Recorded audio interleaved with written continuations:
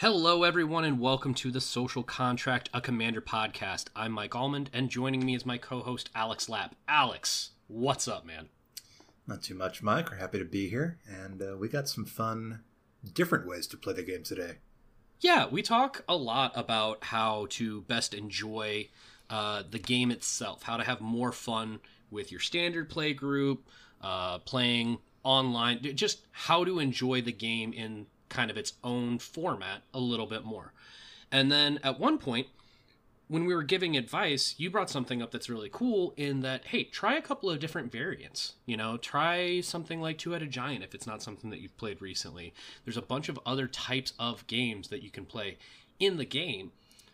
And we got some feedback from that, and there's a little bit of content out there, but I don't think that there's a whole lot as far as you should really try this stuff out. It can really spice things up. And we're actually going to talk about that today. Yeah, Mike, I want to clarify here that we're talking about variants of the game Commander that can be played with the Commander decks that are already legal, the ones you already have. We're not talking about Tiny Leaders or Oathbreaker or anything like that today. We're talking about variants of the core game as it's currently played. Yep, we're talking about adjusting the sliders on the AI for the game a little bit, if that makes sense. So I'm actually going to start us out with a really simple one. One of my favorite mechanics in Magic, and especially in Commander, is Monarch. You know, just when this happens, you become the Monarch. And if somebody deals combat damage to you, they become the Monarch. All it is just you drawing an extra card at the beginning of your end step. It's a really simple mechanic, and from the spoilers that we've seen / released, depending on when this episode comes out, of the newest Commander set, there's a lot of cards that are leaning in this way, but there weren't for a long time. So we're just going to throw Monarch in there. We just call it First Blood Monarch. All this is that there is essentially a crown that you can take at the beginning of the game by being the first one to deal combat damage to somebody. From that point, that player who did the combat damage becomes the Monarch, and then the Monarch is just something that exists for the rest of the game. It's a really simple way to play, to add a little tiny twist, a little bit of lemon into the Commander recipe here. And I haven't had any regrets in introducing it into any of my play groups. Is this something that you've ever done, Alex? No, I haven't done this personally, Mike, but you're definitely not the first person who's told me about this idea of First Blood Monarch. From what I hear, a lot of casual playgroups will house rule this and not even really consider it a variant of Commander, but really just they'll just play that way. Whoever draws First Blood will get Monarch.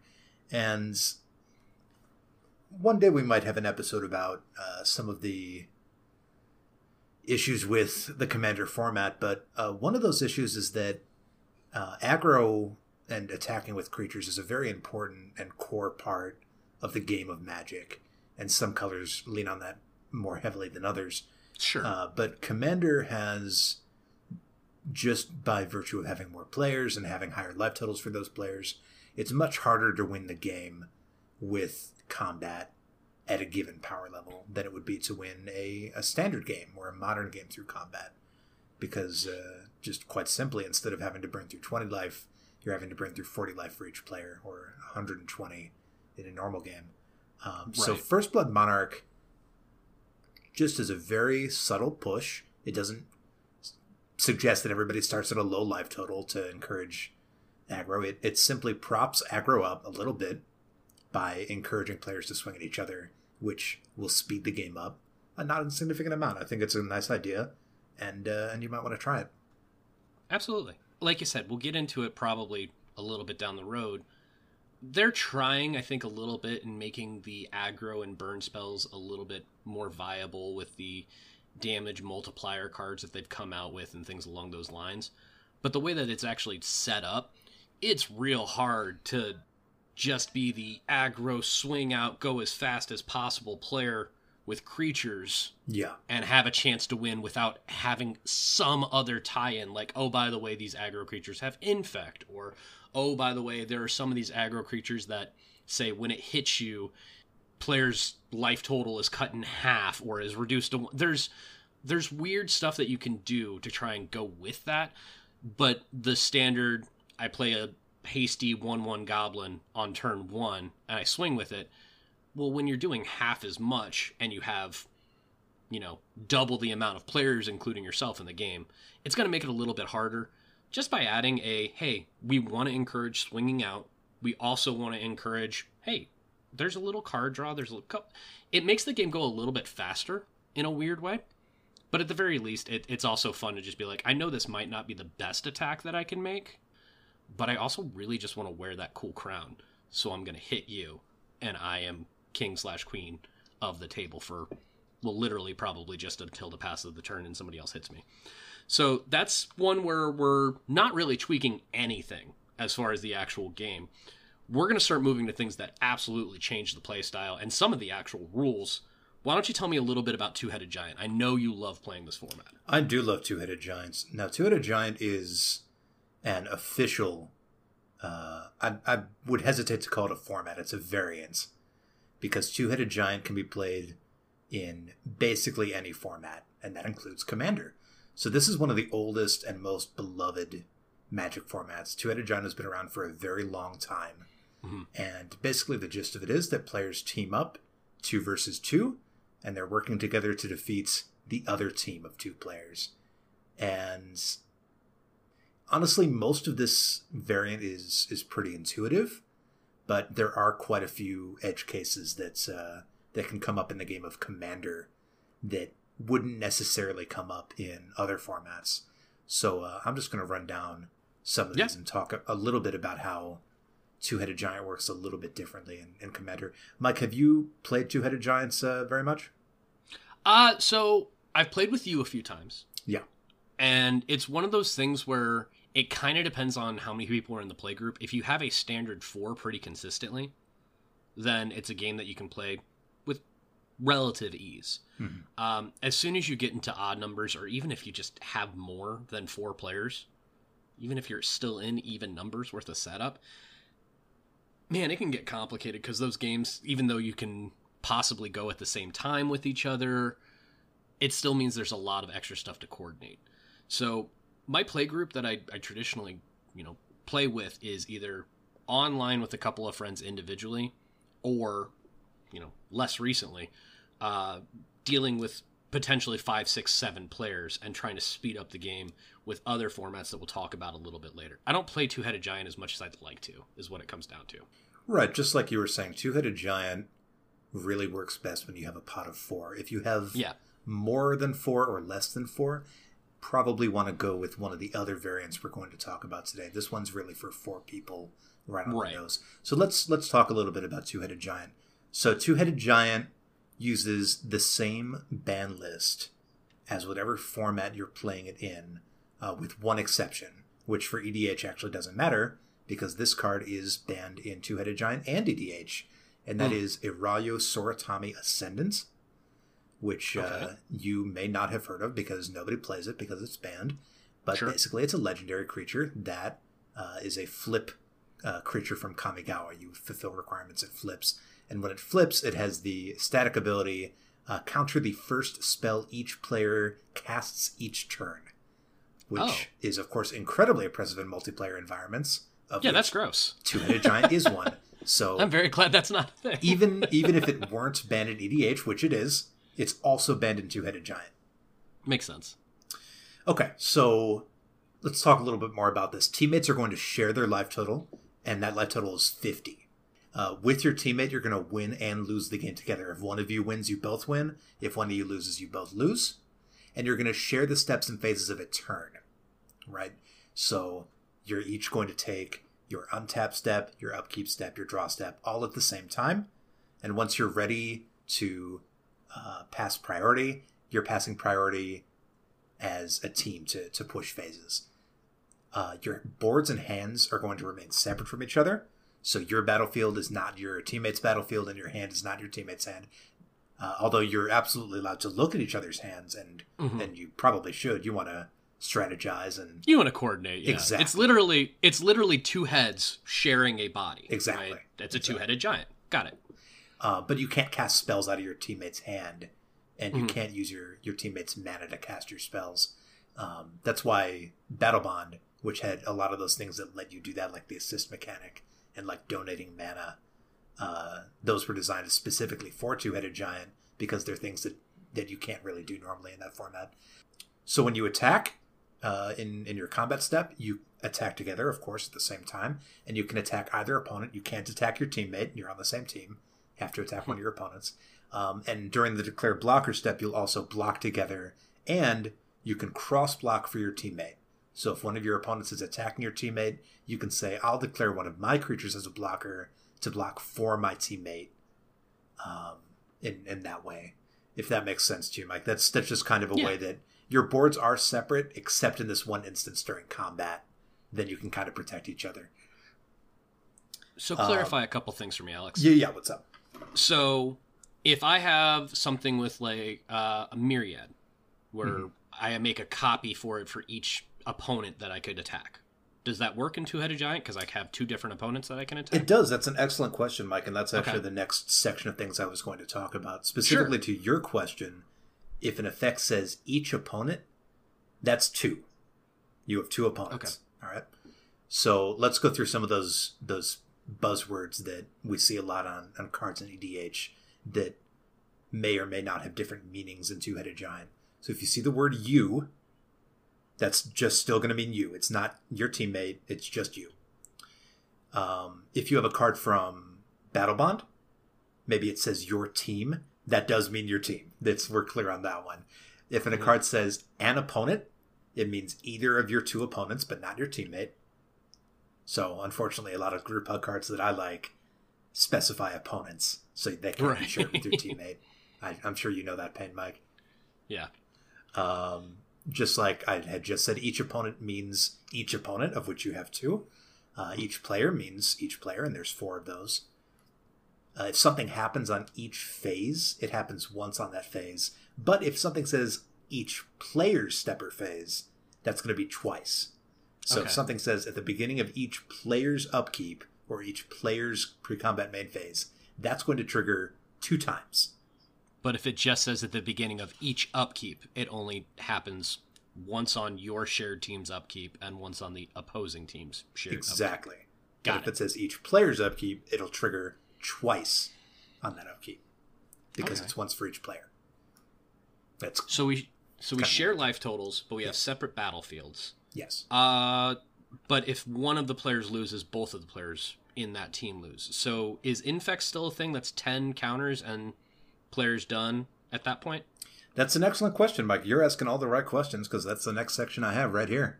Hey, we're not sharing the same outline here, so that actually makes me feel pretty good. I have my own notes for this one, and you're just going right down the list. I'm intuitive. If any player takes 21 commander damage, right? You know the commander damage rule. The whole team loses the game. Okay. Likewise, if your team has a combined total of 15 or more poison counters between the two of you, you'll lose the game as a team. So that does change a little bit. It does change. As far as... Okay. If you have 5 poison counters and I have 10 poison counters and we're on a team, when I get my 10th poison counter, we will both lose the game because we have 15 combined. But if you have 11 and I have none and we're on the same team, we're still good. Yes. Got it. Okay, so that's pretty cool. That stops one of the problems. Yeah. Okay.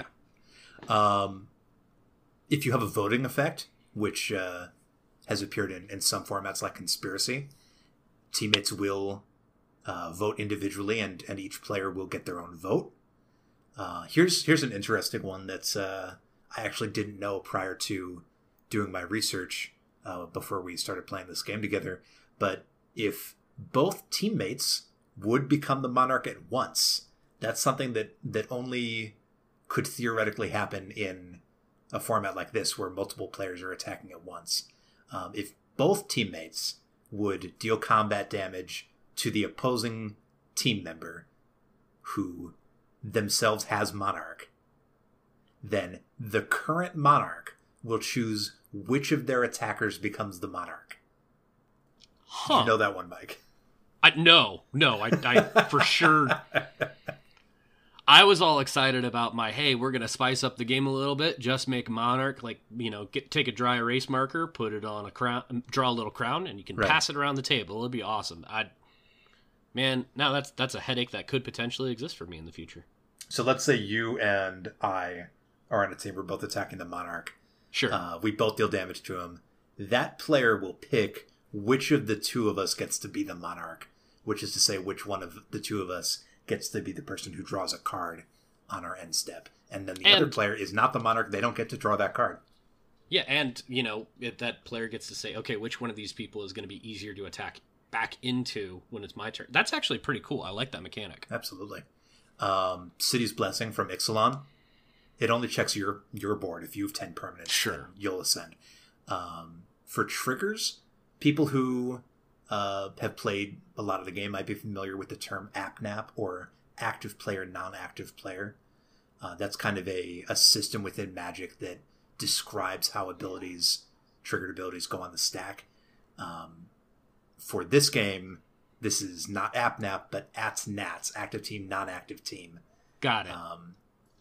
Basically the exact same way. All of the active team's triggers will go on the stack in any order they choose, and then the non-active team's triggers go on the stack in any order they choose. The non-active team's triggers resolve first. Of course, they enter the stack last.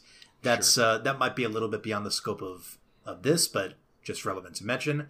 And last but not least, Mike, if the two teammates can't agree on something that requires them to agree, the player on the right has the final say. Okay. The player on the right has fiat. That is a real rule. That is an interesting... What kind of... Can you recall a scenario where that came into play? Or is that just like the absolute nuclear button kind of option there? Where what I find, Mike, is if I tell people about that rule, the player on the right is far more likely to invoke their fiat than if I don't tell them about that rule, and then naturally they'll ask me about it at some point. If you give me a button to press, I will press the button. Exactly. All right, fair enough. Seating arrangement matters. All right, that's all I had for that. But now the problem is you've told everybody about that button that maybe they've played Two-Headed Giant, but they didn't know that exists. So make sure if you're playing Two-Headed Giant, sit on the right. There's going to be such a weird game of musical chairs for every game now. I want you to take a moment of silence for the amount of actual injuries that you've caused before the game starts. Okay. So, Two-Headed Giant, there's more to it than I thought. But I still had a pretty good idea of it. I kind of like what you're talking about as the interactions as you're individual players, but you're on the same team. You share a life total. You share these steps, etc. And there's a couple of things that do adjust and change when it's individual versus each player, etc. So it's pretty cool. We're going to move on to two different types of variants that bring something from outside of your standard set. These are different types of cards with a theme that actually play to the game itself. I'm going to start with the Plane Chase. So, Alex, you've played Plane Chase before. Is it something that you have a decent amount of experience with, or is it like we played it once or twice and... Yeah, Mike, I've only played Plane Chase once or twice. I have a very simple understanding of it. I understand that you travel between planes and you have a chaos die, but other than that, I don't really play it very much. Sure. So, as previously confirmed by you in one of our other episodes, you're all planeswalkers. So, this format allows you to literally planeswalk to different planes that have different benefits or hindrances or effects depending on what the plane is and what you're actually doing. There's two different ways to play. There's a set of cards that are different planes. Think of them almost like world enchantments that we've talked about, except for you have the ability to change them pretty regularly. There's a 6-sided die that has 4 blank sides, 1 plane chase side, which means whatever plane you're on, you go to another plane, and 1 that has a chaos symbol, which means you would do the chaos effect of whatever plane you're on. Now, on every player's turn, they get 1 free roll at sorcery speed to try and do whatever they want to. Maybe you want to get to a different plane. Maybe you want to get to the chaos effect, because some of those can be absolutely nasty or absolutely awesome. And then, if you want to roll the die again, it's a cumulative mana each time. So 1 generic mana to do it a second time. It's 2 generic mana to do it a third time. It's 3 generic, so on and so forth. Some of the planes, and when I'm looking at Magic Gatherer, it says there's 78 of these different planes. Some of them are extremely specific. Like saying in the plane of Akum in Zendikar. Players may cast enchantment spells as though they had flash. Okay, cool. The chaos effect is whenever you roll chaos, destroy target creature that isn't enchanted. So maybe you're in an enchantment deck, and you want to have flash, so you don't ever want to leave this plane. But you also have a 1 in 6 chance where if you do roll, well, there's a good chance that you can kill this player's commander because it's a problem. You also get into some of the really fun ones where it's basically anytime a player... it Fields of Summer. Whenever a player casts a spell, that player may gain 2 life. Whenever you roll chaos, you may gain 10 life. Fun. Sure. Why not a problem? There's planes that give all creatures vigilance, and if you roll chaos, your creatures get indestructible. There's a goat plane in Gold Meadow. Whenever a land enters the battlefield, that land's controller creates 3 goat tokens. Whenever you roll chaos, create a goat token. There's ones that double mana. There's ones that allow you to play extra cards. There's ones that are telling you that permanents untap during every other player's untap step. There's ways that you can do this to where I haven't played this way, but everybody can have their own planar deck. And they can basically roll to whatever plane everybody is sharing at the time. They can replace it with their own plane, and then everybody's playing on that. What I like doing a lot more is having a completely randomized deck, and it's accessible to everybody. So you don't know what's going to come up. It may help you. It may not help you. It may benefit one of your opponents if you get off the plane that you think you want to leave, and it's something far, far worse. There are way too many of these planes to talk about individually, but I guarantee you, if you go and look them up, they are a wacky way to basically say there's a world enchantment all the time. I hope you like it, and if you don't, there's still a way for you to get out of it. Alex, tell me what you think about Plane Chase. Yeah, Mike, it's definitely a very, very chaotic format. Oh, yeah. It's really anything can happen. And I think that really attests to the charm of some of these variants we're talking about, that even players, and perhaps especially players with less skill and less attuned decks can thrive, because when you increase the amount of randomness and increase the amount of luck, the chaos that anything can happen, that allows these more swingy effects where you can make some goats, you can untap your permanents, and even the underdog can come out on top. And I think that's something that's quite special. Yeah, absolutely. You likened it to something that I have a pretty good metaphor for. So we talked about it a little bit with Group Hug, in that when you give everybody more resources than they thought they were going to have or expected to have, the amount of separation from one powerful deck to another less powerful deck starts to decrease. The more variance, the more extras, the more disparity and chaos that you add, you're absolutely right. Everything becomes a little bit more balanced over time. Might put somebody into a position where, this plane that we just went to is way better for my deck than every other one, and I was already in the lead, which can happen. But it's a really cool way to kind of throw a wrench into the game, but that wrench also tends to make things go extremely fast. You're going to talk about, I think, a little more common of at least a name. I don't know if people play it as often as they probably should, because I know I haven't played it except for a couple of times with you, and I had a great time. Tell me about Arch Enemy. Yeah, Mike, Arch Enemy is a fantastic variant, and this is another one, just like Plane Chase and just like Two-Headed Giant, that kind of sits on top of another format. Mm-hmm. And in this case, we're going to be talking about Arch Enemy EDH. What a fun and unique format. This is a 3v1 asymmetric multiplayer format. Okay. Where you have the Gatewatch, which are the team of 3. You liken yourselves to planeswalkers. And you're fighting against the Arch Enemy, who you might imagine as Nicol Bolas, perhaps. And they will have powerful effects that allow them to hold their own against a team of 3 people fighting against them. And those effects are quite interesting. But let's briefly talk about how we set this game up. Sure. So at the start of the game, you're going to get your Scheme deck.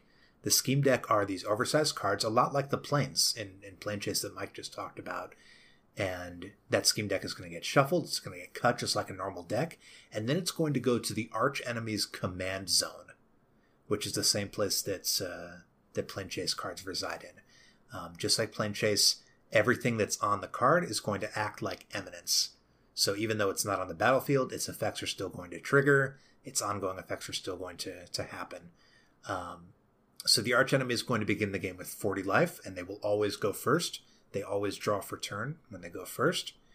And as a turn-based action on their pre-combat main phase, that's the first main phase that they have each turn, they're going to set a scheme into motion. Setting a scheme into motion means that they will take the top card of the Scheme deck, and they will flip it and resolve it. And let's talk about some of these schemes really quick. I'm not going to talk about very many because there's 70 of them, but these are really fun. And a quick aside on that, Alex. Yeah.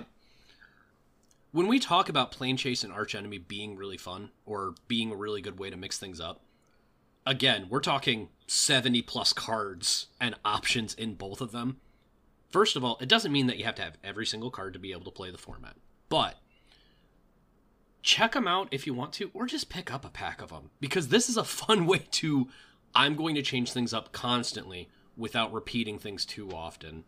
It's also why we're not going to talk about all of this. We have a hard time getting through 20 cards in an episode without taking too long. If we have an additional 140 something, it's going to be a day-long podcast, and I don't want to do that. I don't think you want to do that either. Go on ahead. So let's just talk about a couple of these Scheme cards. So here we have one called Behold My Grandeur. All the schemes are very interestingly named. They're not named like any other cards in Magic. But Behold My Grandeur is a scheme that says, when you set this scheme in motion, add blue, black, red.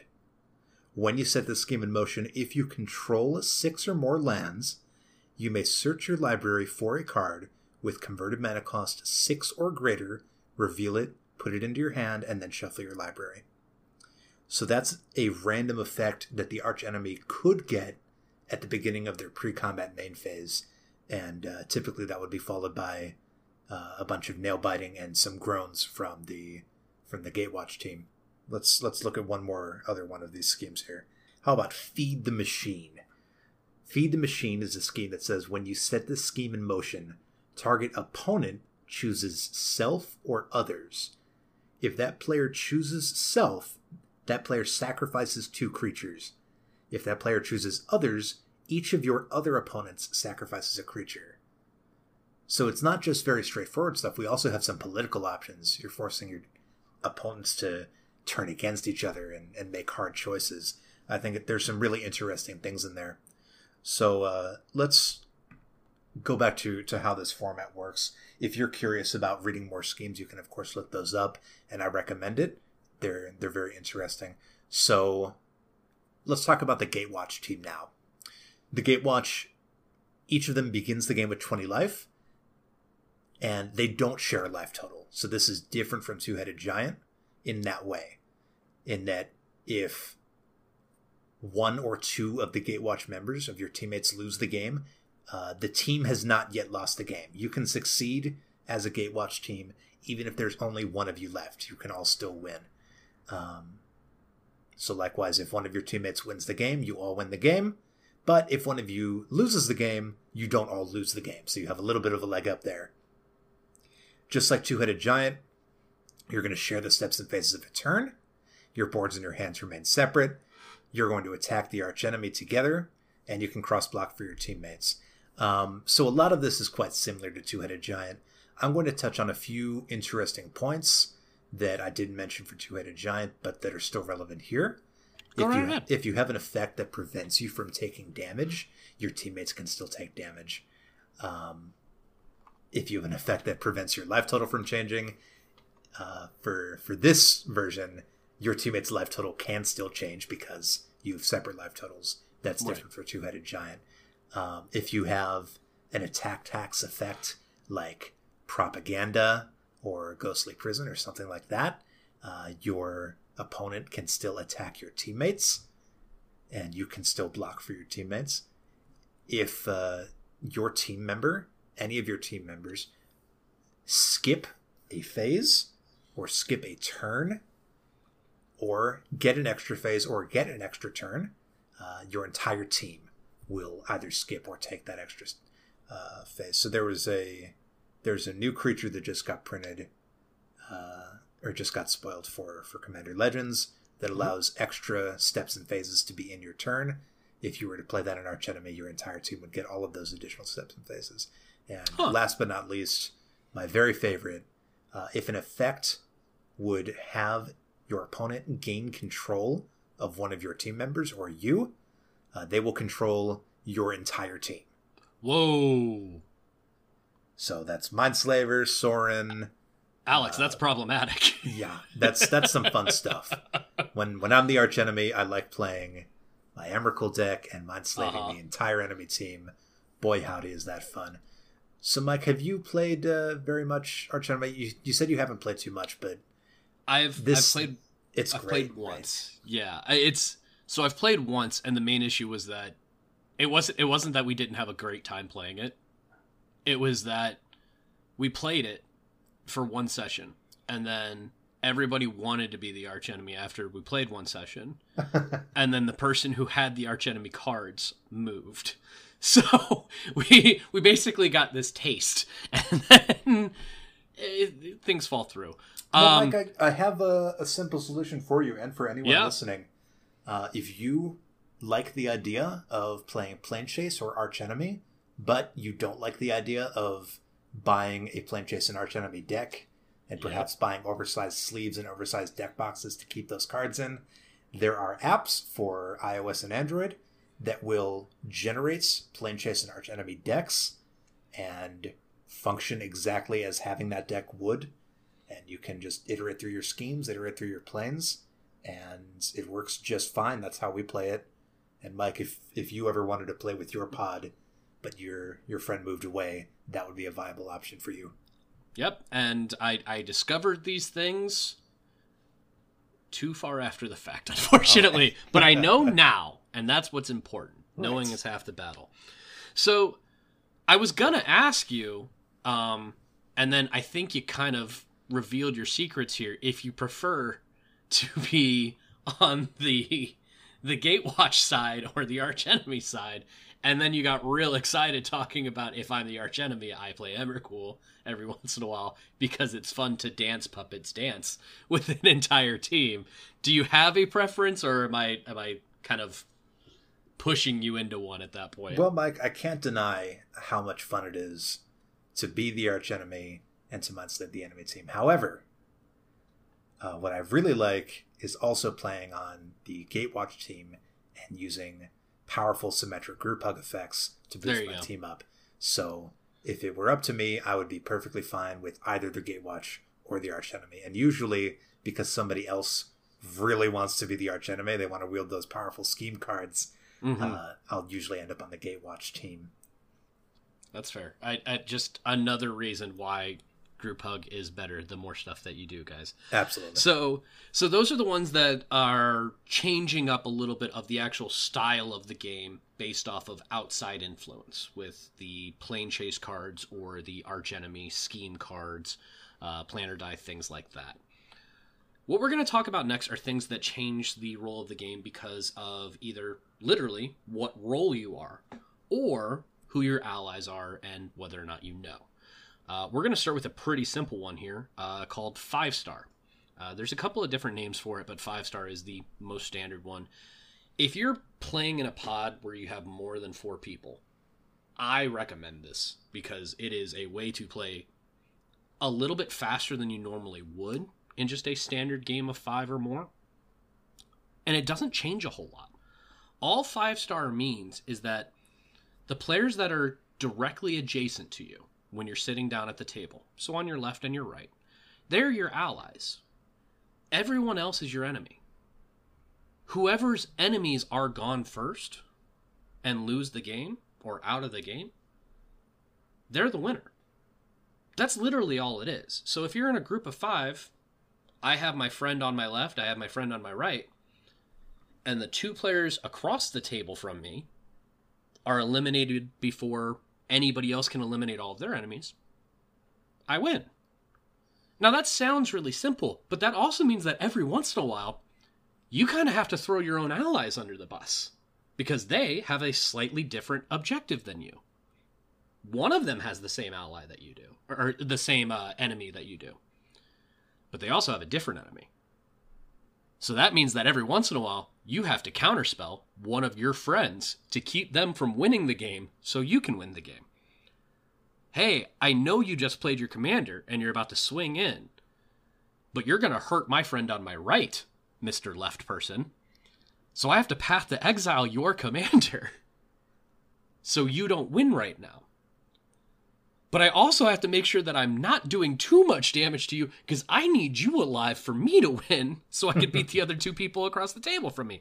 So when you want to talk about a game and enjoy the politics of what you're doing, holy cow, does it change when you have similar goals, extremely similar goals, and just different names on who needs to be the winners for you to have a good time. It is the simplest game with the weirdest implications on what you're going to do moment by moment as things start getting a little bit tighter. And the second that one player dies, all hell breaks loose from that point. There is at least a little bit of chaos for every ensuing turn until another player dies. It's one of my most favorite ways to play without having to do a whole lot of extra work. Alex, have you played this at all? And if not, is it something that you would consider trying? Yeah, Mike, I had only heard about this before, but I think that's quite poignant what you brought up, that even a very, very simple change to the rules of the game, simply saying your partner is whoever is adjacent to you, and anyone who isn't is your enemy. That the politics iterating from that, it's like ripples in a pond. Oh, There's for so sure. many consequences of that, and I think you explained them all very well. So I would just say that I would like to play this variant. I think it sounds very interesting. And the other thing, just to keep piling on why I like this format. So when you get into a bigger pod, the other issue that you have traditionally is unless you have somebody playing that's an infinite combo deck or something along those lines, the game doesn't get 20% longer because you're adding another player. It gets exponentially longer more times than not. When you cut down the amount of win condition and you make it easier for people to play, you can add more players and still cut down on the amount of time without making somebody feel bad because, oh, well, if we've got this many people, I'm going to play my turn 3 I win deck kind of thing. So if you ever want to shorten up the game but still include everybody as much as possible, try it out. That's the real simple version. Now we're going to get into the more complicated, but I would argue still potentially more fun versions. where you're not just changing who your allies are, but you're changing what your goal is based on your own individual role. Alex, tell me about what is potentially my favorite variant that we're going to talk about with Kingdoms. Mike, I love Kingdoms. Kingdoms is a variant for 5 or more players. And each player has a secret objective. They need to complete their objective to actually properly win the game. So let's talk about logistics real quick. How do you give people a secret objective in a Commander game when presumably the person giving out the objectives is also going to be playing the game? We have a very, very simple solution for that. We're going to walk over to the basic lands pile that your store, of course, keeps on hand for drafting. You're going to get 1 of each basic land. You're going to plains, forest, mountain, swamp, and island. You're going to shuffle those out and give each player 1 face down. So, everybody has 1 of the 5 basic lands. What does that mean? Let's go top to bottom. If you got plains, you're the king. Everybody knows who the king is. Once everybody has gotten their secret role card, the king shows everybody their role card. They're going to show everyone that they're the king. They're going to go first in the game, and their life total is 50 at the beginning. Okay. Their goal is to be the last player standing. All right, so king just wants to win. Yes, exactly. Cool. However, if both they and one other player, specifically, win the game, if they're the last 2 players standing, and that other player is the knight. If you have the forest land, you are the knight, and your goal is to protect the king.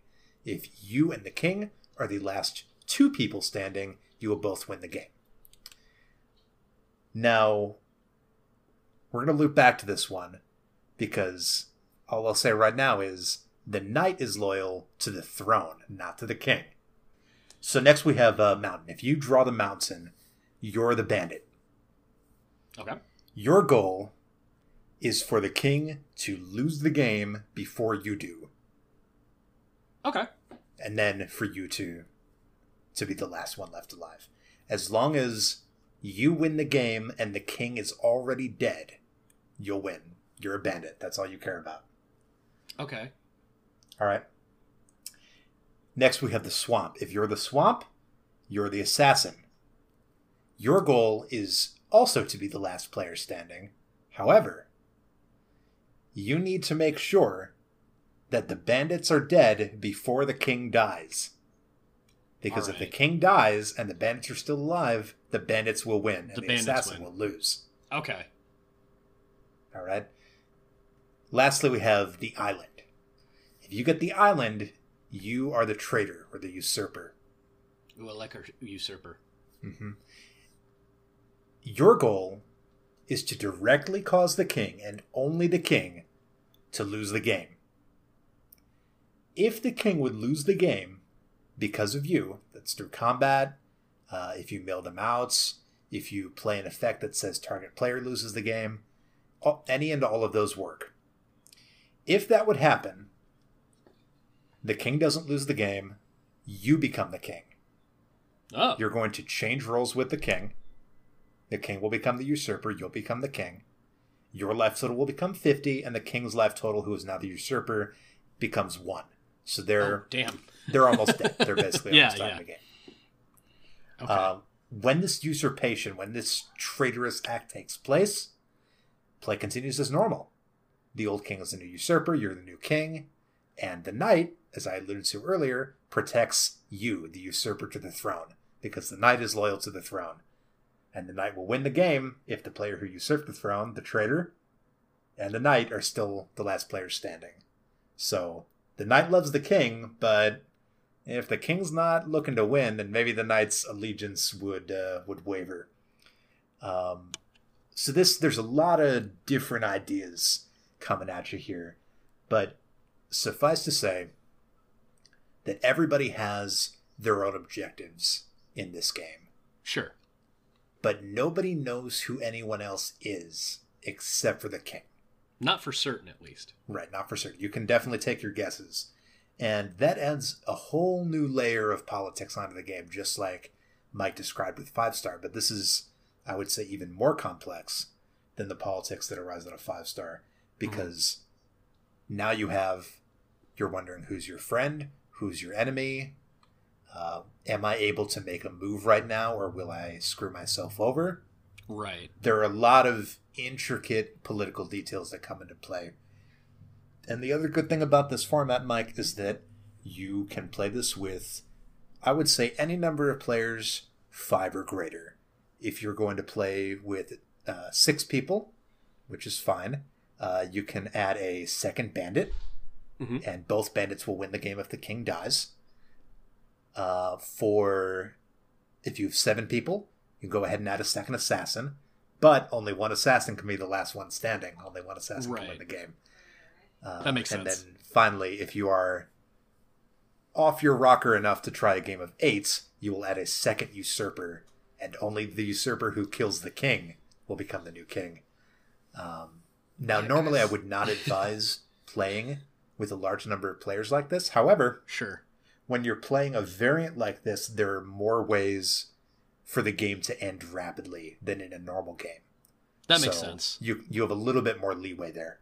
I would say even in a normal game, even I'm very reticent to play with 5 people, but a lot of these elements that we're talking about can really speed the game up and allow you to play with more than 4 people.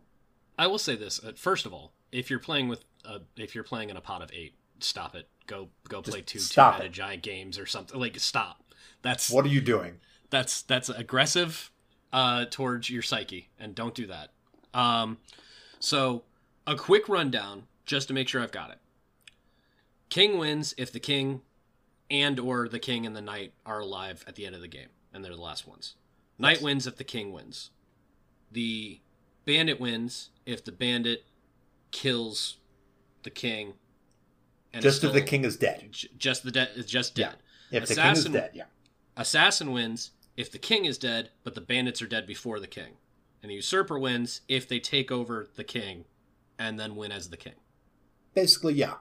Okay. Just to clarify the difference between the bandit and the assassin, the bandits will win if the king dies, and the assassins will win if everyone else is dead before them. But that has the additional caveat that, of course, the bandits have to die first, because if they don't, then they'll just win when the king dies. Yeah.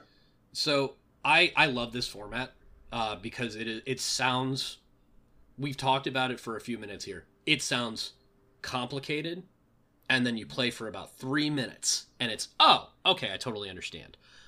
My first time playing, I still didn't understand, and I know for a fact that I was the knight, and it turned out to be a galaxy brain play on accident, where I attacked the king because they had the most life with my 2/2 creature, because it was something that when it dealt combat damage to a player, I got to do stuff. And everybody immediately assumed that I was aggressive towards the king, and I was one of those roles where I wanted the king to die.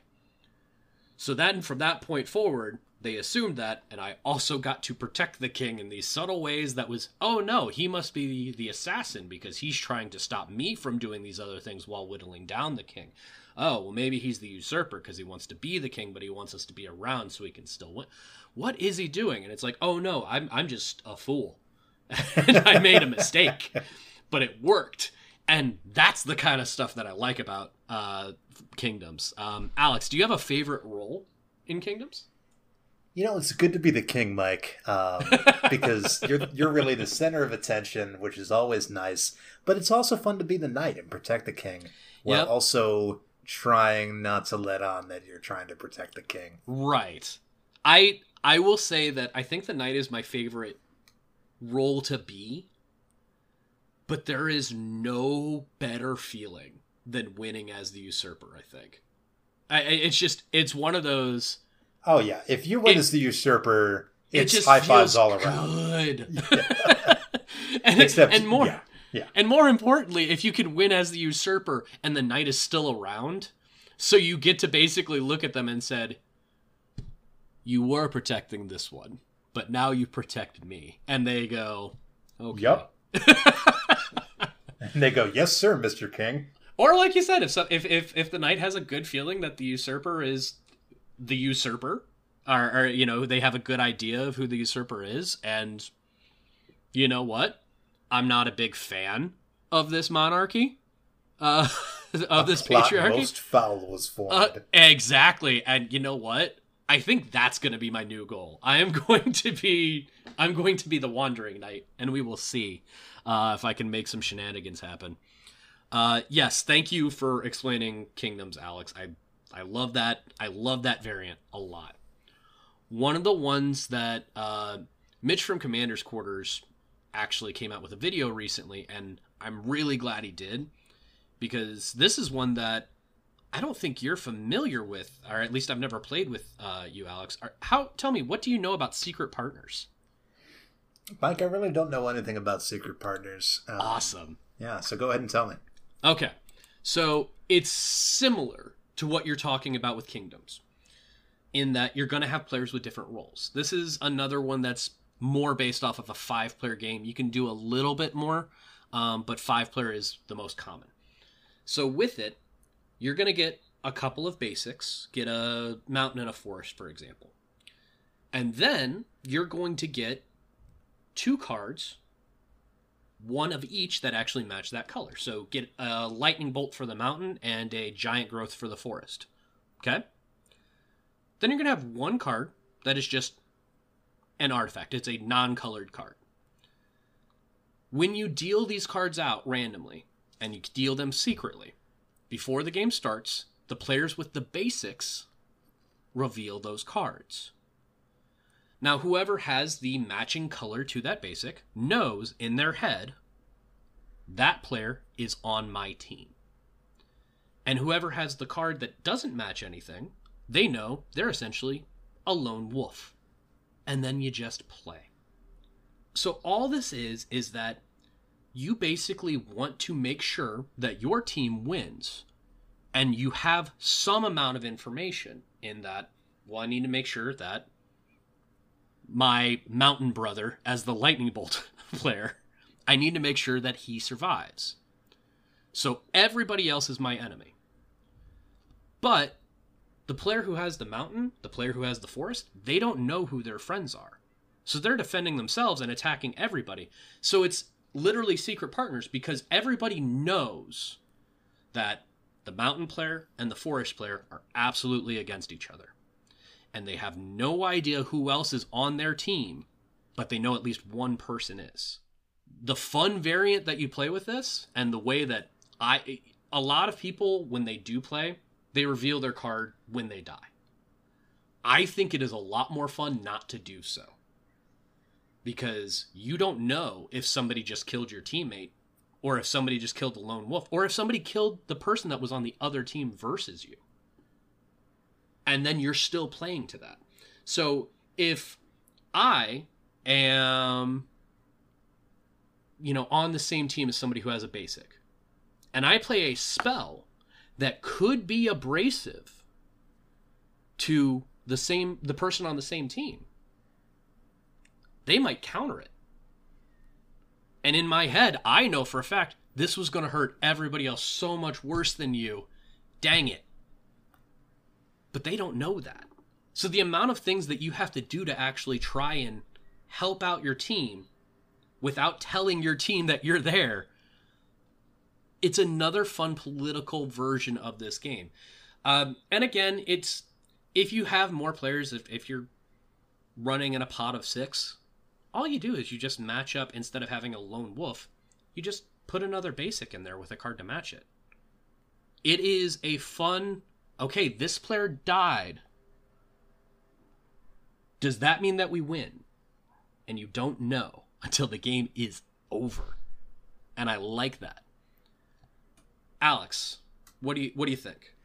This sounds interesting. Like, there's I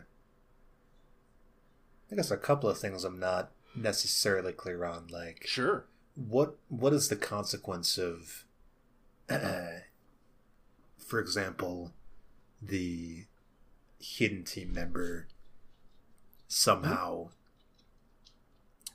thoroughly convincing their teammate and and thereby everyone else at the table that they are in fact their teammate, other than the fact that they can't reveal their card and make it certainly known. It seems like there isn't really a gambit there, right? Like, oh yeah.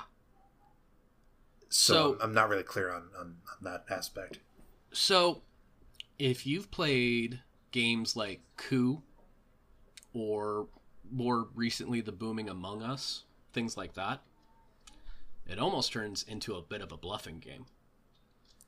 Because if you're the player by themselves, you don't want people to know that you're by yourself. So you're going to do things to interact with a team or with a player or even both to try and put yourself in a position where I need people to eliminate each other and win. Because it only comes down to what's the last remaining team. So if there's 3 players, there's no winner.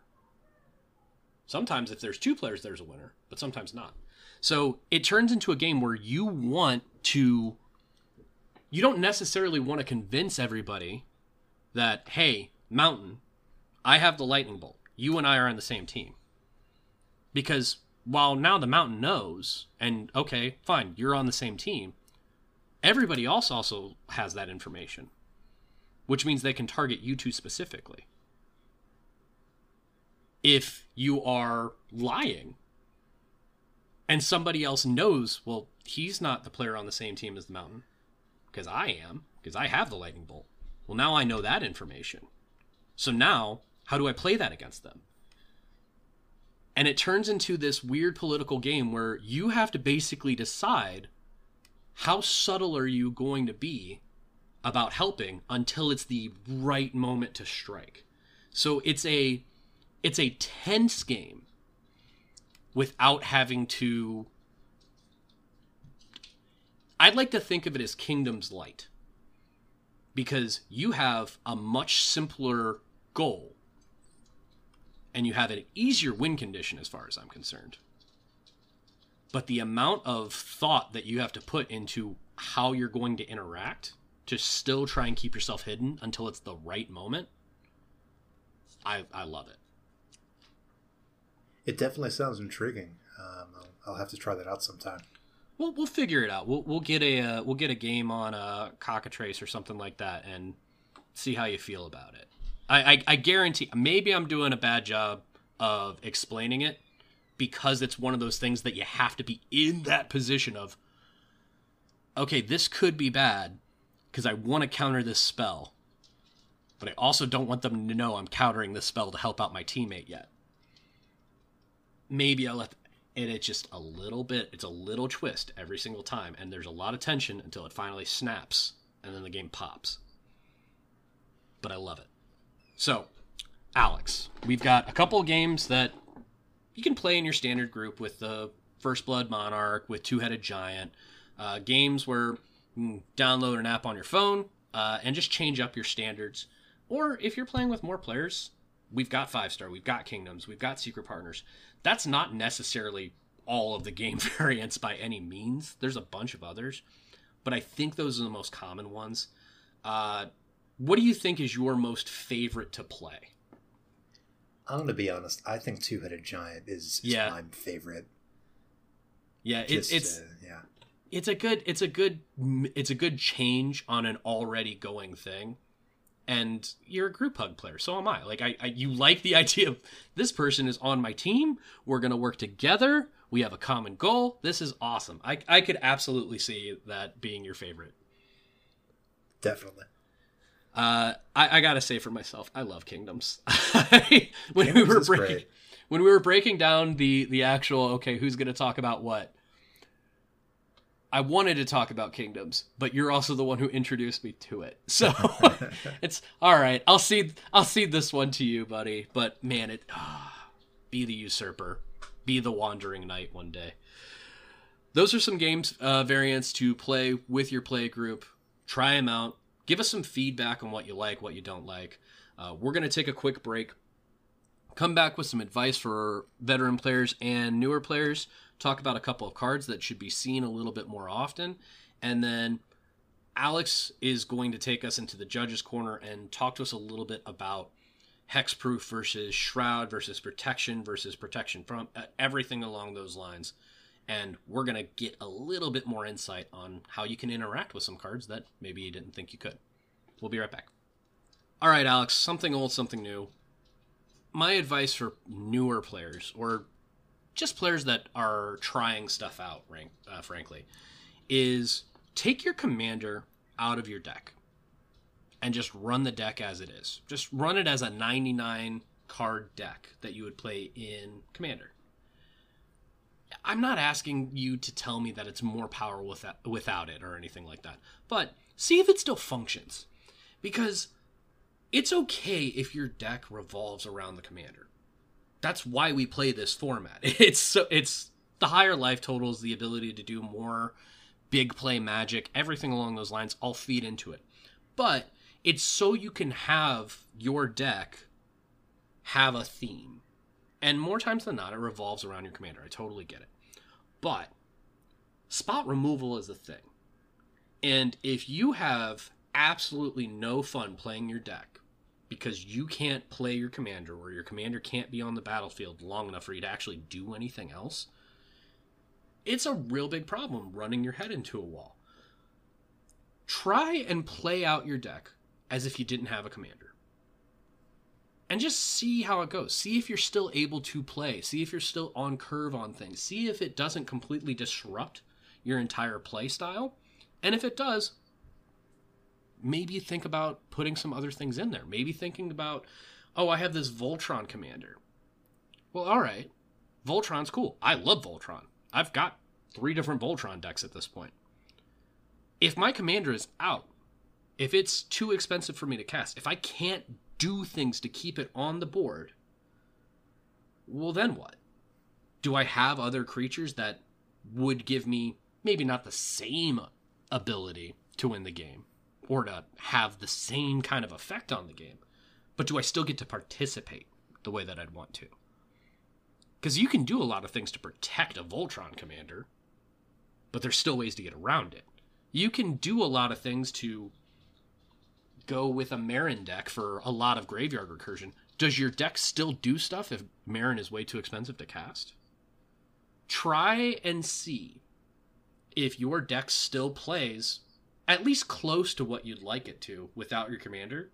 And if it does, you're going to have a lot more fun because you're still going to do everything you want to do, even if things aren't going your way. What do you think, Alex?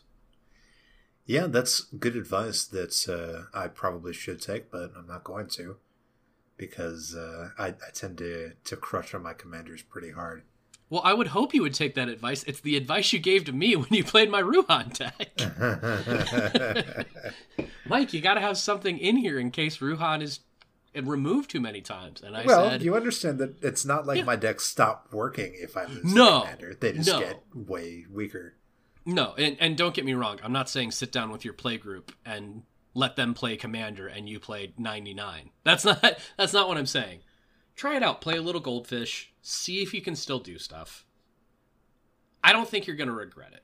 If nothing else, you'll realize, oh, well, maybe I need a couple more of these effects in here. Or maybe I need something to synergize in case my commander isn't there. Because when we play by ourselves, we're playing goldfish, we're playing Magic Solitaire. It's always Magic Christmas Land. Because you don't necessarily play and say, all right, well, somebody's going to remove this on turn 3. So I'm going to move this out. Try it and just see how it looks. What do you got for us this week, Alex? Oh, Mike, I agree with you on that subject. It is good advice. Yeah. One of the one of the biggest pitfalls I find is especially this can happen with newer players, because you can have a very good stuff style commander. Maybe your commander has a card advantage effect on it. Maybe it has a ramp effect on it. Sure. And because of that, maybe you're pretty lean on putting card draw and ramp into your deck that maybe you should have more of because you feel that you can rely on your commander. I'm going to tell you right now, you cannot rely on your commander for card draw and ramp, because when it gets removed, you're not going to have the card draw and ramp to be able to afford to get back on your feet. All right. Yeah. Yeah. You can consider it a commander and ramp card if it's something that does ramp. You can consider it a commander and a card draw card. But don't say I don't need these things because they exist. I have a Karametra deck that I just got done with. There's still some ramp in that deck, even though Karametra ramps whenever I do stuff. Because that's what it does. Synergize with the effect. Don't rely on the card to create the effect otherwise.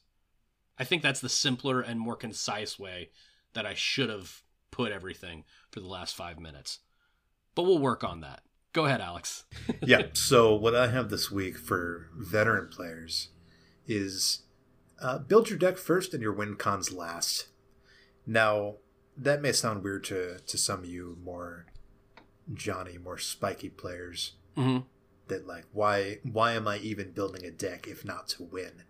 But if there's anything that we can teach you from this podcast, The Social Contract, it's that, in my opinion, fun is more important than anything else when it comes to this game. Absolutely. And winning is fun. Don't get me wrong. It's fun to win. But the act of winning is perhaps, in my opinion, the least fun part of the game. So when I say build your deck first and your win cons last, I mean when you're coming up with your deck, let your mind run free, build whatever kind of deck you want to build, and don't even worry about how that deck is going to win.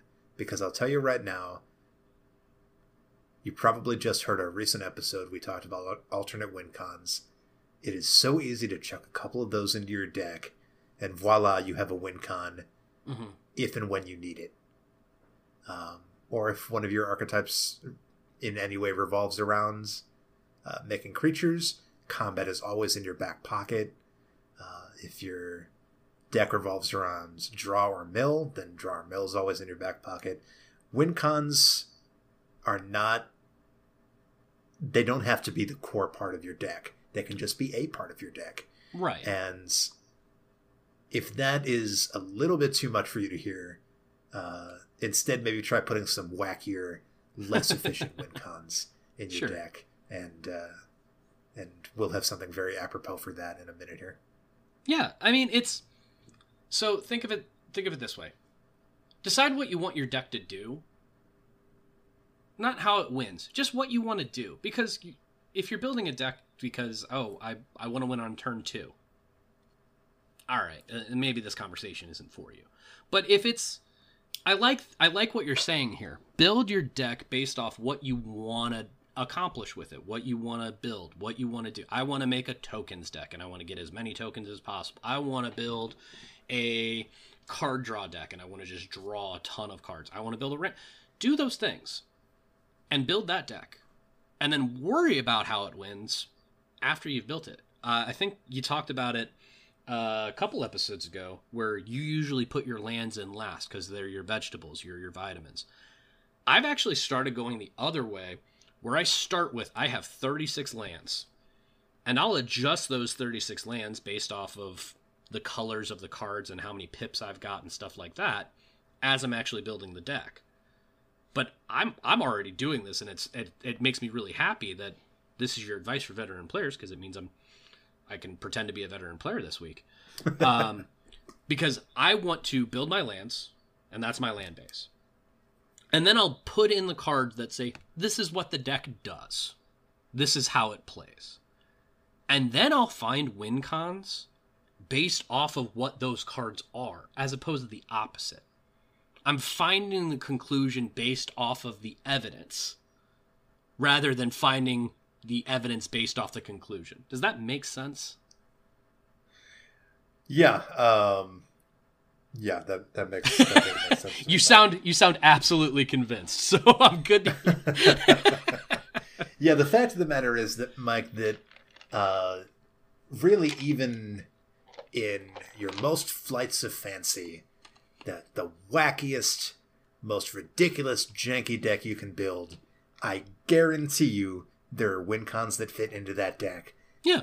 Don't worry about those till later. Just have your fun, then put the win cons in after that. Feldegriff wins games, and Feldegriff makes people hippos. It's okay, guys. Like, relax. Hippos We'll are gonna all be get okay. the hippos will be okay. Okay. Okay, Alex. So that's our advice for players this week. You've already kind of alluded to it, so I'm going to let you start with our next segment here, because it's the variance episode, so we're going to vary things up. Alex, tell me about a card that we don't see enough of in our... Ooh, can I see that? Absolutely, Mike. So we were talking about weaker, wackier, less efficient win cons. Mm-hmm. Here's the payoff for that. If you have an artifact deck, many people do, Sure. that artifact deck probably has a lot of artifacts in it. Maybe 20, on. maybe 30. Give me a second here. Maybe Yes, your more. math checks out. Math checks out. They artifact decks do in fact have artifacts. Yes, presumably your deck will have a very high number of artifacts. Sure. Because it's going to make your deck work, and also all of your ramp will be artifacts. So take whichever 20 or 30 core number you do for your base strategy, and then add in the additional 10 plus from ramp, and you're pushing almost half of your deck as artifacts. So with respect to that, let's talk about this card. Mere Incubator.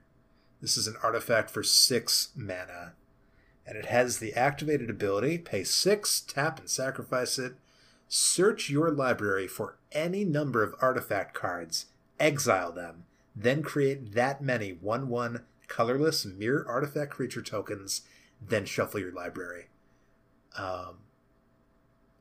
Mike, if there is such a magic card that was the incarnation of the phrase, I'm pulling out all the stops, or we're swinging away, or what have you, the moonshot. Sure. This is surely that card. It's 12 mana. It is a Hail Mary. And you exile most of your library. But if it works, you're doing great. And if somebody wipes the board, then you lose the game. There is that. So here's the thing. I love this card. And most of the time when we're talking about cards that you should include, or you should at least take a look at, because maybe it's not absolutely a staple in these decks, because if it was, we wouldn't be talking about them as much. Everybody would know about them. But here are some commanders that really like it when you have a ton of artifacts, or a ton of creatures, or a ton of artifact creatures, or a ton of creatures coming out onto the battlefield at the same time. Do you have one really cool token? Because Brutaclad would love for you to make 35 of it at near instant speed. Mm-hmm. You know who really likes lots of creatures coming into existence at the same time? Perforos. Big fan. Loves doing that. If you're really wanting to go into it, we've talked alt win cons. Man, I would love to see this go with a mechanized production. Yeah, there you go. Because that's not even something that people are necessarily going to, oh, okay. Oh no.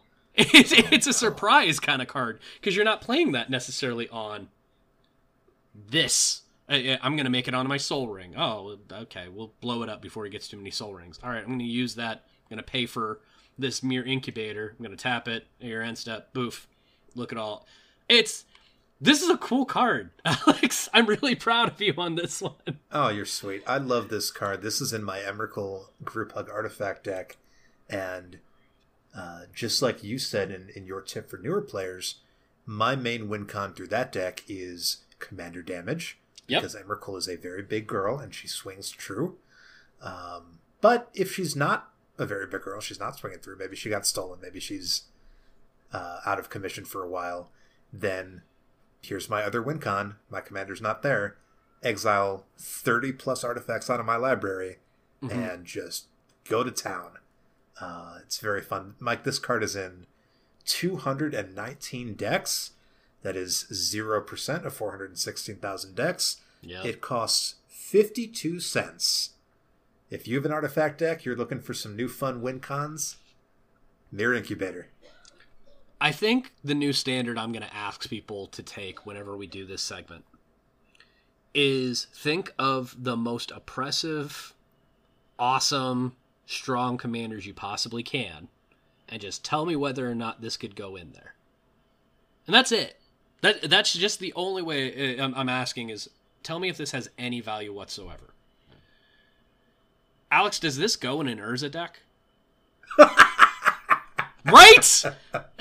Like, you know, it would, Mike, if you weren't too busy cramming your fast mana in there. Absolutely. Right. Exactly. If you were playing a power 6 or 7 Urza deck, if such a thing existed, this would fit right in. I think Urza hits the table and it says I'm an 8.5 unless you're literally playing with half of a hand. But either way, the point is that it can go in there. It can go in Brea. It can go in these like, oh, these are real good. Duretti. God, oh gosh, Duretti. Mom spaghetti. It's an awesome card. Really good job this week. I am going to talk about a card that you have a fond love of. Love it. But I picked it first, so I win. We're going to talk about another group hug effect called Heartwood Storyteller. Now, this is a 1 generic, 2 green, 2/3 tree folk creature. Only line of text is whenever a player plays a non-creature spell, each of that player's opponents may draw a card. Now, it's extremely group huggy. Alex, I love this card so much. Mike, I have never once resolved that card and had the table draw fewer than 20 cards. Yep. This is one of those things where the symmetrical effects you have to put into air quotes, because if you play stuff like this, you're looking real good at, oh, I'm gonna draw everybody all of the cards and possibly mill them out kind of effects. You're also playing this to, oh, I play only creature spells, so I'm just gonna draw cards the entire time. Who would make a deck like that, Mike? I don't know. Some weird dude. I don't know. It's in that deck. Don't you worry about that. Yeah, it's in that. It's in Vanifar. It better be. It better be in a couple of different decks. You want to be real mean about it? Make a Xyrus deck and put this in there. Holy cow. I'm going to give everybody cards, and everybody's going to give me snakes in return. There's a bunch of different ways that you play this. I think the most, like, oh, we're going to do this, let's go, abilities are, like, when you put this in a Rurik Thar deck. It's just, I'm going to play creatures. Everybody else, you play whatever you want. If you play a non-creature spell, we're all going to draw cards, and you're going to take a butt ton of damage. I really like this card. It's in a little bit less than 1% of green decks, just under 1,900. Over 206,000. I don't know if it's because it's another symmetrical effect that might not be symmetrical depending on how you're building your deck. I don't know if it's because it is a little bit more of an expensive card. I mean, it's not breaking the bank, but it's over $10. You know, it's a card that, like, oh, I have to really want to put this in a deck to put it in a deck. But it can go in group hug decks. It can go in non-group hug decks. It can go in a bunch of different things, and I just like this card, and I want to see it more because I like drawing cards. At one time, that card was over $17. Yeah, it's power. It's raw value. Yep. And I like the fact that it's a 2/3. Like, it actually it doesn't just go away immediately without somebody really trying. It can stick around a little bit. But who would try? Well, somebody who wants to cast the lightning bolt spell.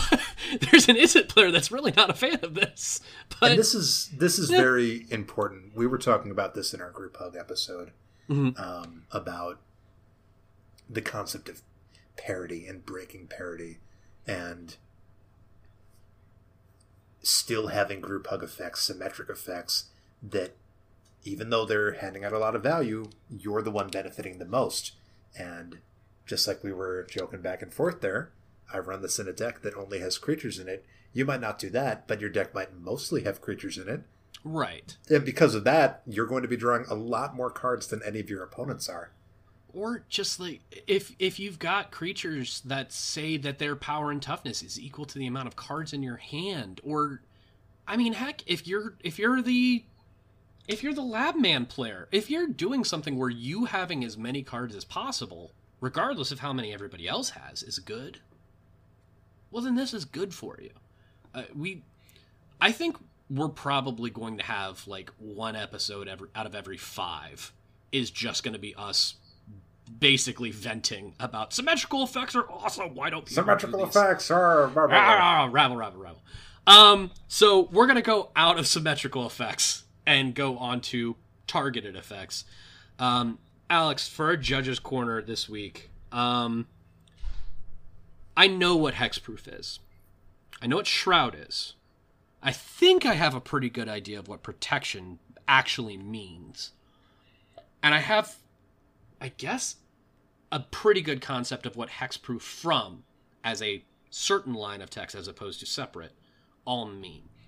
But they're all a little bit different, and there's a couple of different things that I'm not sure apply all the time whenever it doesn't synergize the way that you would expect it to. So can you walk me through those effects and where sometimes things might get a little bit mixed up on? Yeah, absolutely, Mike. So these are all protection-based effects, right? Okay. We got hexproof, we got shroud, we got hexproof from, and we have protection from. So we're going to talk about all 4 of those today. We'll go ahead and start with hexproof. Hexproof means on a permanent that this permanent can't be the target of spells or abilities that your opponents control, that the controller of that permanent's opponents control. So hexproof is inarguably the stronger version because it allows you to target your own permanents while preventing your opponents from doing so. I think people have a very good grasp of that. You can also give a player can have hexproof, and if a player has hexproof, then that player can't be the target of spells or abilities that their opponents control. So let's briefly dip into hexproof from, which is I feel like Wizards intended to sort of more formally switch over from the protection keyword over to the hexproof from keyword. I believe it was it Dominaria that we had that hexproof from? I forget which set they were introducing that in. I believe so, but I also don't want to I wouldn't chisel that in stone. Yeah, no kidding, because we haven't seen it since. Right. Hexproof from is very, very simple. It basically means that if a permanent or a player is hexproof from something, maybe hexproof from black, then that permanent or that player can't be targeted by any spell or ability that their opponents control if that spell or ability is black, right? So an ability is black if the spell that it's on is black, if the card that it's on is black. But this hexproof from, I believe Wizards created is sort of a much more simplified version of protection, which, relatively speaking, has a lot more working parts and is harder for players to remember. But we also have Shroud here. And Shroud is a lot like hexproof, except that it means that this permanent or player can't be the target of any spells or abilities controlled by anybody. We have the 2 boots, right? We have Swiftfoot boots, and we have goodness, what's the other one? Lightning Greaves. Lightning Greaves, thank you. And one of them gives hexproof and costs 2 to equip, and the other gives Shroud and costs 0 to equip. And for a lot of decks, maybe that Shroud's okay, but I know for several of my decks, I'm going to want to do things like enchant my commander with an aura or equip it with another equipment, something like that, maybe target it with a spell. You can't do any of those if your permanent has Shroud, because casting an aura spell or using the equip ability on an equipment are both targeting effects, and you cannot target things that you control that have Shroud. So let's talk about a brief exception to that, Mike, that's a little bit of fun, I guess I would call it judge trivia, that everyone's day becomes a little bit brighter once they know this, because it's going to happen to you at some point.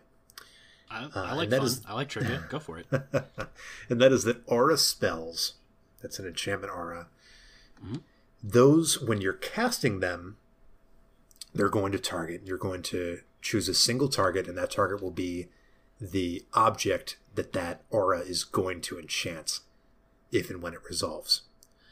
So you have a mind control aura. You're going to be targeting an opponent's creature to gain control of it, and when it enters the battlefield, then it will enchant that creature that it's targeting. Now, auras only have that targeting effect, which I will remind us is stopped by hexproof and is stopped by shroud. That effect is only there when an aura is being cast and entering the battlefield. If an aura is entering the battlefield through any other way, whether that's reanimating it from the graveyard, flickering it, blinking it, returning it from exile, anything like that. If you're not casting the aura, but it enters the battlefield, it doesn't target. And what that means is that aura can enchant any object, permanent or player, even if it has hexproof or shroud. Now, that sounds a little bit wacky, right? Because it seems like you shouldn't be able to get around it so easily. But right. I assure you, you can. Because auras target once when you cast them. Okay, so then let me interject here then. Sure. Well, I guess it's interject, but a question from the crowd. So 2 different creatures that have a kind of go find an aura and not cast it, but play it. You have Zur the Enchanter, which is a very popular commander as far as doing a couple of different stacksy things, curse things like that. It says, whenever it attacks, search your library for an enchantment card, converted mana cost 3 or less, and put it into play. So does put it into play mean that you're casting it, or does it just mean that it happens and it's put into play and you can target whatever you want with it? Or does it mean that it still has the hexproof and shroud kind of effects? It's a very good question, Mike, and this is one of the reasons why Zur the Enchanter is so powerful. Obviously, the main reason he's so powerful is because you're tutoring things out of your library to the battlefield for free, but the other reason why he's so powerful is because putting an aura or enchantment, because it can be any enchantment card, onto the battlefield with Zur is not casting it. Okay. And so it can enchant things that are hexproof or have shroud, and it just straight up ignores those effects. Okay, then what about, and if it's the exact same answer, then great. If not, let me know what the differences are here. But Sovereigns of Lost Alara says, whenever a creature you control attacks alone, you may search your library for an aura card that could enchant that creature, put it onto the battlefield attached to that creature, then shuffle your library. So when it says that it could be attached to that creature, but it's still not saying cast, does that mean that it's saying it couldn't be because it has shroud or because it has shroud? That's an excellent question. Basically, when we say that it could enchant that creature, mm-hmm. we're saying that it needs to have that clause that says enchant creature.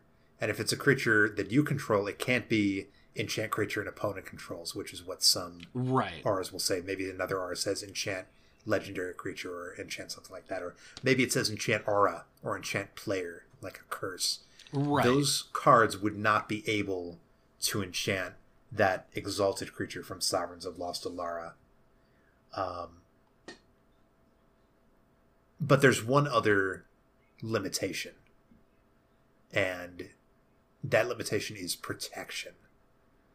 So if that creature has protection from a certain quality, characteristic that the aura that you're looking for has, then Sovereigns of Lost Alara will not be able to find that aura and enchant it.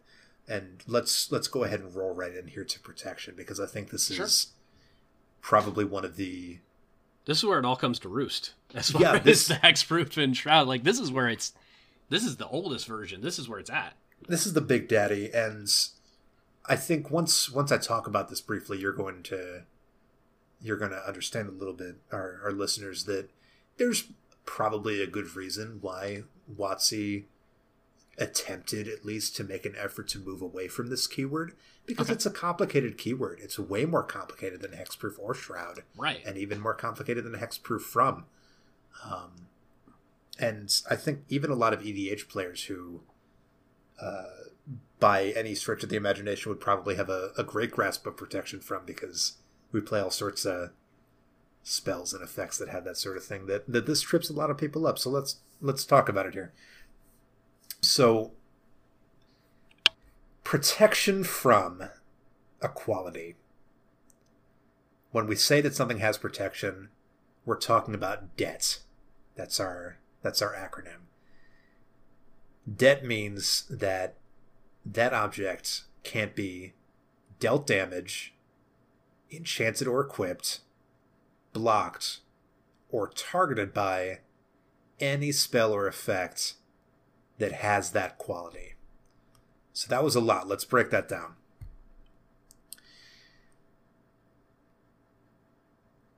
So let's say that you have a bolt, a burn spell. I have a bolt. And that's and you're targeting something that has protection from red. So because it has protection from red, that's the T. It can't be targeted by that spell. It's not a legal target.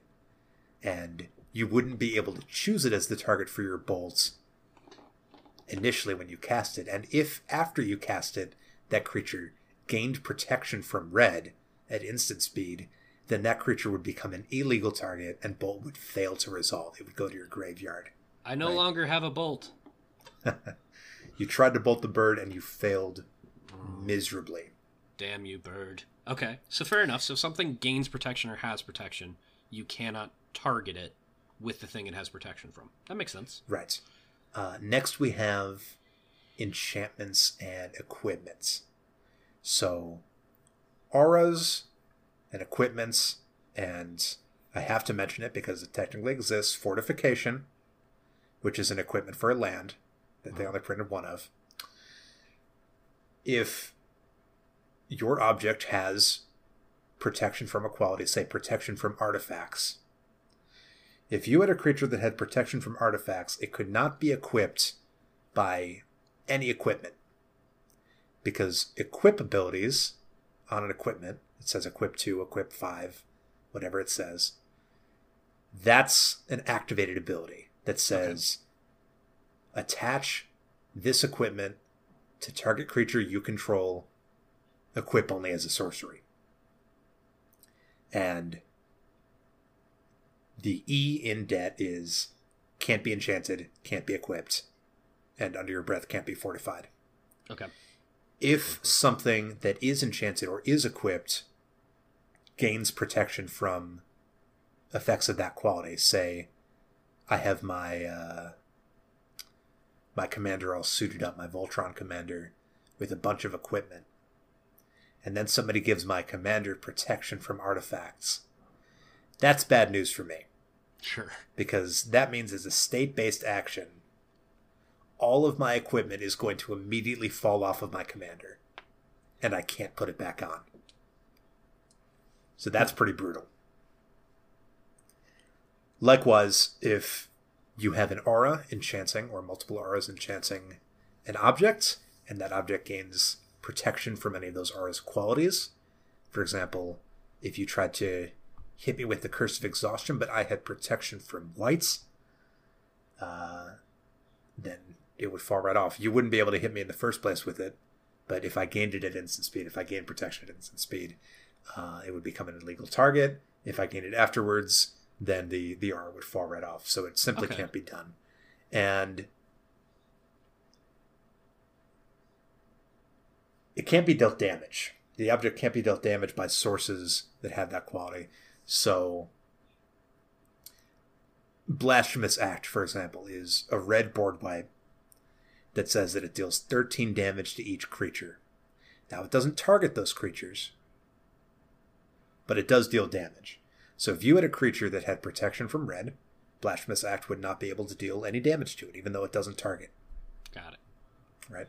And lastly, we have blocking.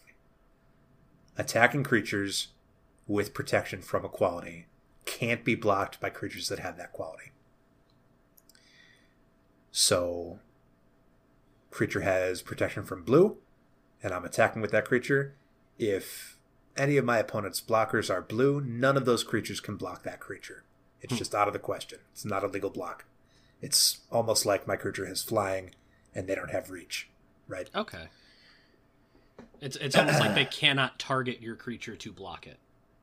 Well, we got to be real careful, Mike, because you don't target to block a creature. I know. That's why I said it's almost like. I'm doing my best. Almost like. There are a few interesting clauses for protection that I'll just touch on here because they work pretty straightforward, even though they are a little funny to read. You may be familiar with a card named True Name Nemesis. True Name Nemesis is a merfolk that has protection from the chosen player. When it enters, you'll choose a player, and it has protection from that player. That means that it can't be debt. It can't be dealt damage by any source controlled by that player. Okay. It can't be enchanted by any aura controlled by that player. It can't be blocked by any of that player's creatures when it attacks. And it can't be targeted by anything that player does. Wow. So it's not even protection from that player. It's protection from that player and everything about that player. Exactly. Wow. Okay. Yeah, you lock them right out. They printed that in a commander set, but that is a legacy card. I bet.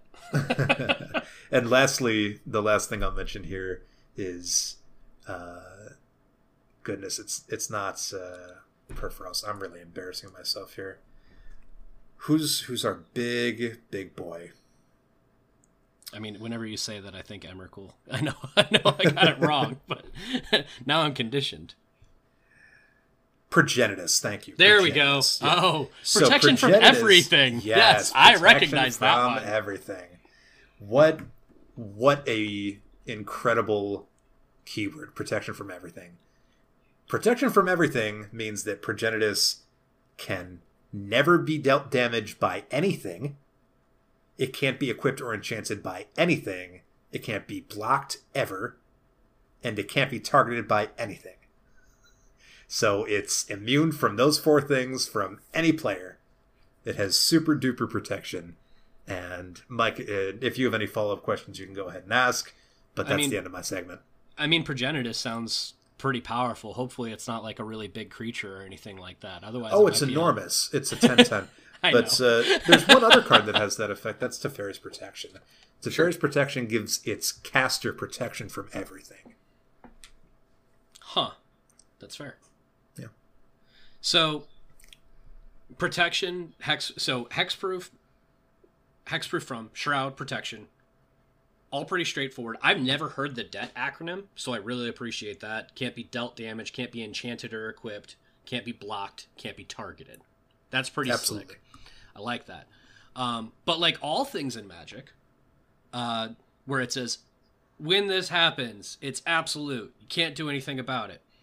Unless you can. And the one that I wanted to talk about was Spectra Ward, because I love this stupid card. 3 generic, 2 white, enchantment aura. Enchant creature. Enchanted creature gets +2/+2 and has protection from all colors. Second line, that effect doesn't remove auras. So even when it has protection, it says, by the way, these other things that would slip off of it because it has protections from the other auras that were already on it, never mind. Don't worry about that. We're changing the rules. Just on this card, though. Right. Spectra Ward is really the only card that I'm aware of like that. I think there might be some more, but it has protection from colors. Yep. So... Except for auras that are already there. Right. Except for auras that are already on it. So we got to be very specific. Guys, auras that are currently attached to Spectre Ward that have a color, which is every aura in the game except for Eldrazi Conscription. Except for that one. The only colorless aura. If they're attached to Spectre Ward, then or if they're attached to the creature that Spectre Ward is enchanting, then those auras won't fall off as a state-based action. However, any new auras that you try to enchant that creature, if they're colored auras, which is all of them except for that one, they can't go on. They're not legal targets, right? So yeah, there's always an exception to every absolute, of course. That's why you're here, Alex, to tell us how things work, except for the times where they don't, because of another thing. But then there's this other... Magic is complicated. So, you know what, everybody? Just do something totally in your control to have fun. Like First Blood Monarch, or Two-Headed Giant, or something like that. Alex, thank you very much for walking me through that. Thank you very much for joining us this week. It's always a pleasure, Mike. Everybody, thank you for listening. We'll be back next week. And, the amount of fun that you can have in a game, it can vary. Put some variance into it, and you'll have more fun. I promise. See you next time.